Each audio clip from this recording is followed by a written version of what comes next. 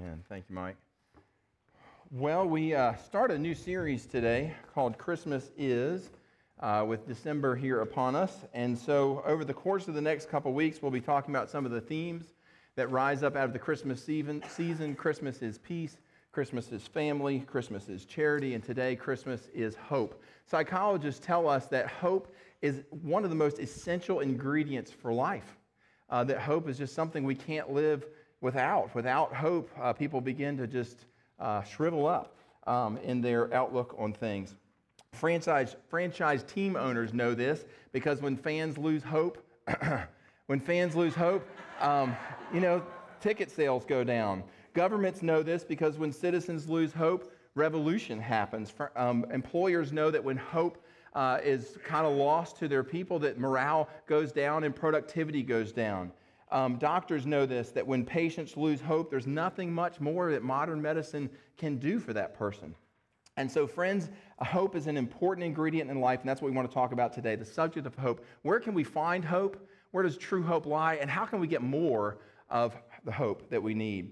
Our text comes from John chapter 11, not what you think of as a typical Christmas text, but we're going to go there nonetheless. John chapter 11, we're going to be reading verses 25 through 27, just a little bit of quick background here. John chapter 11, Jesus comes to raise Lazarus from the dead, and there's Mary and there's Martha, and Martha's feeling pretty despondent because Lazarus has just died, and she loved Lazarus, and Lazarus has been in the grave now for 3 days, and she's feeling very hopeless. And so Jesus comes and speaks some hope into the heart of Martha. So let's stand together for the reading of God's Word as is our custom, and we stand for the reading of God's Word as we say here because we don't really care what Facebook has to say. We don't care what people at our coworkers have to say. Our mother-in-law's opinion really doesn't matter. The only opinion that matters is what God thinks, and we don't have to wonder what He thinks because He wrote it down. But I care about what my mother-in-law thinks. I just want to point that out, her sitting here today. But nevertheless, John chapter 11, let's read verses 20. I'm going to hear about that later. Verses 25 through 27. Here we go.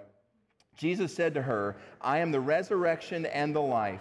Whoever believes in me, though he die, yet shall he live. And everyone who lives and believes in me shall never die. Do you believe this?" She said to him, "Yes, Lord, I believe that you are the Christ, the Son of God, who is coming into the world." You may be seated. Thank you all so much. Now, take that verse and hang on to it. We're going to come back to it here in just a few minutes, but just hold on to that for just a second. First of all, I want to point out to you what hope is, like define it, what it is. Hope is this feeling that one day things will be better, that the way that things are going right now, that maybe it's not going your way, maybe you're feeling like Martha was feeling, you're feeling pretty down, you're feeling pretty despondent, you're feeling pretty hopeless.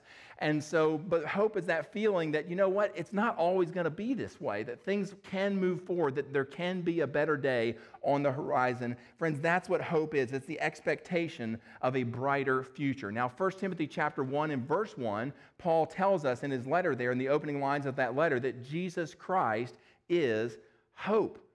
Like if hope can be embodied in one person or in one thing, he says Jesus is hope. And so what I want to share with you this morning are 3 ways in which the Lord Jesus is our hope, okay? 3 reasons for you why Jesus is our hope here at the Christmas season.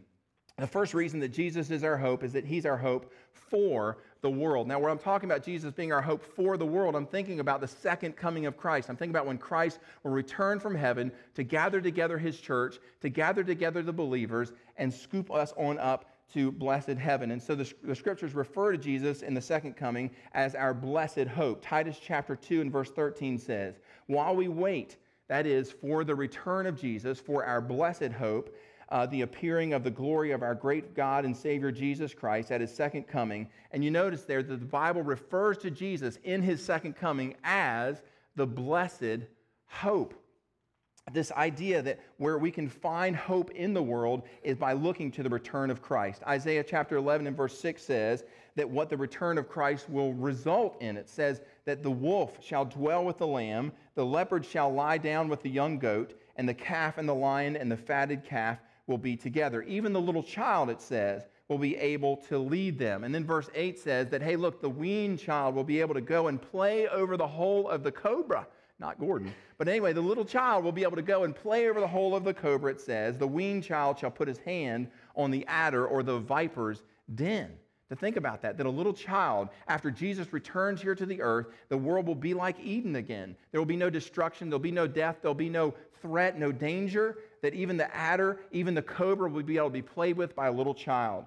And he continues to say, verse 9, what it's going to be like after the return of Christ. Verse 9, people shall not hurt or destroy in all my holy mountain that is in Israel, for the earth will be full of the knowledge of the Lord.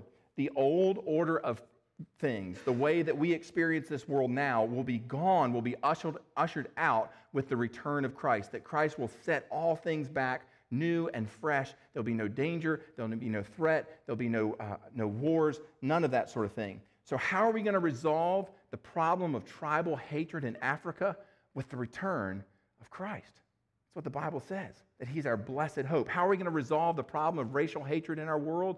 With the return, ultimately, with the return of Christ. He's our blessed hope. How are we going to solve the problem of the land wars in the Middle East, where everybody's back and forth about that piece of real estate there in Jerusalem? How are we going to resolve that? It's going to be resolved, friends, ultimately, finally, with the return of Christ. How are we going to solve the drug problems in our world? How are we going to resolve the crime problems and the deadbeat dad problems and the poverty problems and the ecological problems in our world? They're going to be solved, friends, with the return of Jesus Christ.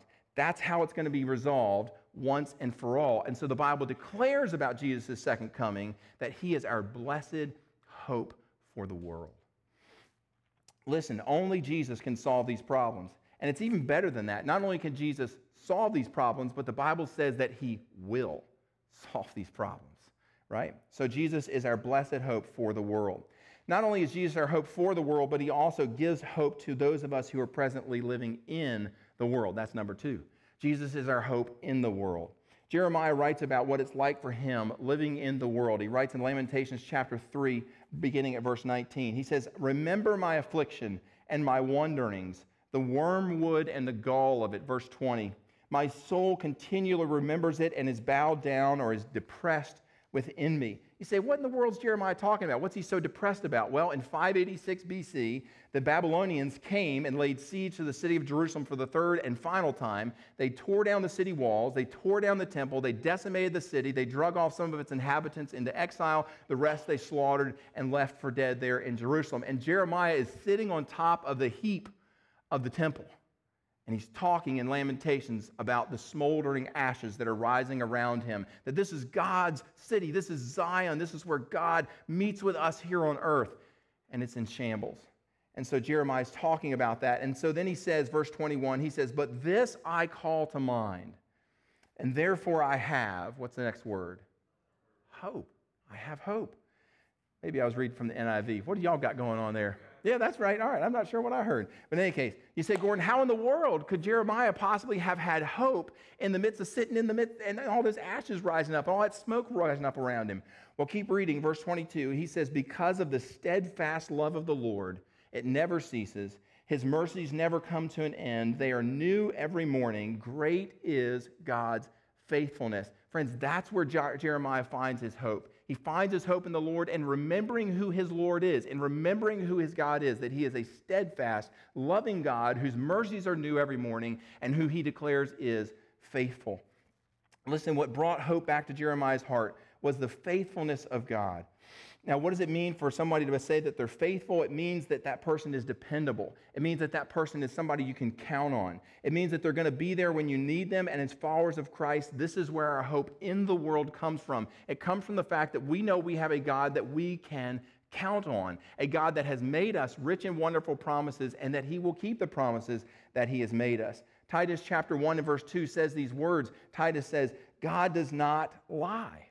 It's impossible for him to do it. Hebrews goes on to say in Hebrews chapter 6 and verse 18, "It is impossible for God to lie, so that we who have fled for him to refuge might have strong encouragement to hold fast to the hope set before us." Verse 19, "And we have this hope as a sure and steadfast anchor for our souls." This idea that God has made us promises, that God does not lie, that God will be faithful to carry out the promises which he's made us. Friends, if you want to tie your boat up to something that isn't going anywhere, tie them up to the promises of God.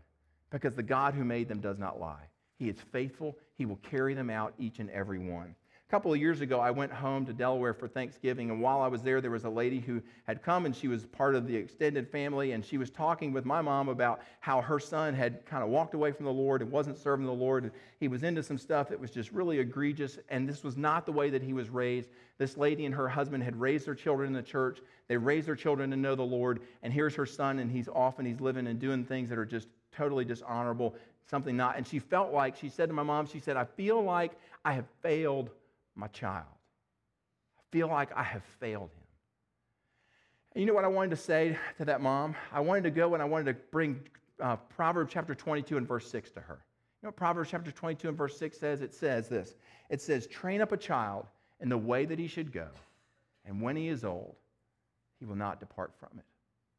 Friends, God has made you a promise. And I wanted to say to that mom, God has made you a promise. And the God who made you that promise, the child that you raised to know the Lord in the church, to follow the Lord, God has made you a promise.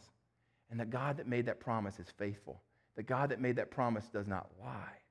The God that made that promise will redeem the life of your child, will draw him unto himself. So in your despair, in your anxious moments, you cling to the promises of God, and in the meantime, keep praying and know that God's timing is perfect. Friends, God will keep his word to you. You say, how is he going to do that? I don't know. I mean, how am I supposed to know? I don't know how God's going to do that or when God's going to do that, but what I know is who God is, and that God is faithful, and that God does not lie when he makes promises, friends. God will keep the promises that he's made us. So I have hope in the world through Jesus Christ. All right, number 3 and finally, in Jesus Christ, God gives us hope beyond the world. Jesus himself said, John chapter 14 and verse 19, he said, because I live in you, you who believe in me, he said, you also will live. And here Jesus is not referring to his earthly life, he's referring to his resurrection. He's referring to the fact that he rose from the dead beyond the grave and is alive forevermore. And what Jesus is saying is that if you and I are a follower of Jesus Christ, he's going to infuse you with that same forever, eternal state of living beyond the grave, resurrection life that he's got. And this is why he said to Martha, when she was feeling hopeless, she was looking at the grave, looking at Lazarus, and thinking to herself, well, Lazarus is just gone now.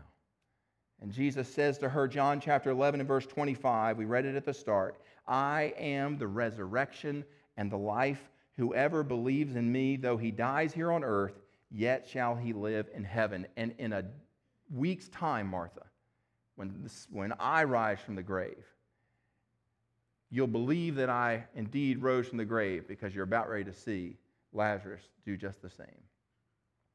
Friends, this is where our hope is beyond the grave. It comes in the fact that Jesus lives eternally, and that means that we can live eternally just like him. Now, I love this quote from Dwight L. Moody. He was a famous preacher. I think he spent most of his time up in Chicago and then later in New York and then later out into the world. And I've never read any quote anywhere by anybody that as precisely stated this hope that we have in Jesus Christ for eternity. Dwight L. Moody said, one day you will read in the papers that Dwight L. Moody is dead. Don't you believe a word of it. At that moment, I shall be more alive than I am now. I shall have gone up higher, that is all, out of this old clay tenement into a house that is immortal, into a body that death cannot touch, that sin cannot taint. I was born of the flesh in 1837. I was born of God's Spirit in 1855. That which is born of the flesh may die, but that which is born of God's Spirit will never die. Friends, that is hope beyond the grave. And we have that hope in our Savior. Let's summarize. Because we have a returning Savior, we have hope for the world. Because we have a faithful Savior, we have hope in the world. Because we have a living Savior, we have hope beyond the world. Now, friends, if that doesn't give you hope this morning, I don't know what possibly could, right? Friends, we've all got hope in the universe wrapped up in a little baby, Jesus in the manger. You say, Gordon, okay, I've got one more question for you. Fire away. You said, don't you ever, Gordon, get kind of down? Don't you ever get in that place like where Jeremiah is? Don't you sometimes get despondent? Don't you sometimes start feeling like things are slipping away and like things just aren't going in a good direction. Don't you ever get to feeling that way? Well, you know I do. You know I do. But I remember the words of David, the psalmist David, who himself felt down at times, who himself felt despondent, who himself had a lot of obstacles that rose up and came his way and came through his life. And so David writes, Psalm chapter 42 and verse 5, "Why are you downcast? Why are you depressed? Why are you feeling pitiful, O my soul? And why are you in turmoil within me? Put your hope in God, for I shall again praise him. He's my salvation." In other words, David says, yeah, I have some dark times. I mean, I've been hopping from cave to cave, living on the run, Saul's after me. But in those darkest hours, in those valleys of the shadow of death, in those hours of despair, David says, I remember who God is, and I have hope. And so David uses that to flip what he's feeling into feelings of hope. And so David's saying to us this morning, hey, don't despair. Yeah, you may be going through one of those valleys. You may be hopping from cave to cave. Things may not be going in the direction that you want them to go. But put your hope in God. It's a God who is faithful. It's a God whose mercies are new every morning. It's a God who is steadfast in his love. He's a returning Savior. You need look no further for your blessed hope than that which is found in Jesus Christ. You say, Gordon, all this talk about Jesus, that's really great, but what if I'm not a Christian? I mean, what if I don't have a personal relationship with Jesus Christ? What difference does any of this make to me? Well, the scriptures tell us in John chapter 3 and verse 16 that whoever believes in him, the word there is whoever. It's not exceptions, not how well somebody's dressed or what their past might be or how much money they may be able to give. The Bible looks toward none of that. The Bible says that whoever believes in him will not perish, but have this everlasting life. But friends, there's a condition to receive that promise of everlasting life, and that is that you have to believe in Jesus. Satan believes in Jesus. This is more than just saying, yeah, I acknowledge that Jesus is the Son of God, that he came here to the earth. This is putting your trust for eternity in the work that he accomplished on the cross. Not in your good works, not in your philanthropy, not in helping folks at Christmas time, but that you're putting your faith and your trust for eternity in the blood that Jesus shed on the cross and in nothing else. It's the blood of Jesus plus nothing else. So friends, this morning, you can have hope that the rest of us feel in Jesus Christ by putting your faith and your trust in him for the forgiveness of your sins. Let's bow our heads together. Most gracious Heavenly Father, we thank you so much for your goodness to us. We thank you that this time of year reminds us of your coming into the world to provide a way for us to have our sin problem resolved, to have this sin which keeps us away from you and at a distance from you, Lord, to have those sins washed away once and for all forever. Lord, if there be any here today that have not taken that step to make you their Lord and their Savior, Lord, we pray during this quiet moment of communion that they would call upon your name, that they would put their faith and their trust in you for the forgiveness of their sins and would know from this moment forward that heaven is their eternal home. Lord, we thank you as we gather around this table, we're reminded of your shed blood and of your broken body, that we do indeed have hope both for the world, in the world, and beyond the grave. Lord, we place this quiet moments of communion in your hands. We pray, Holy Spirit, that you would speak and minister to our hearts. In Christ's holy name we pray. Amen.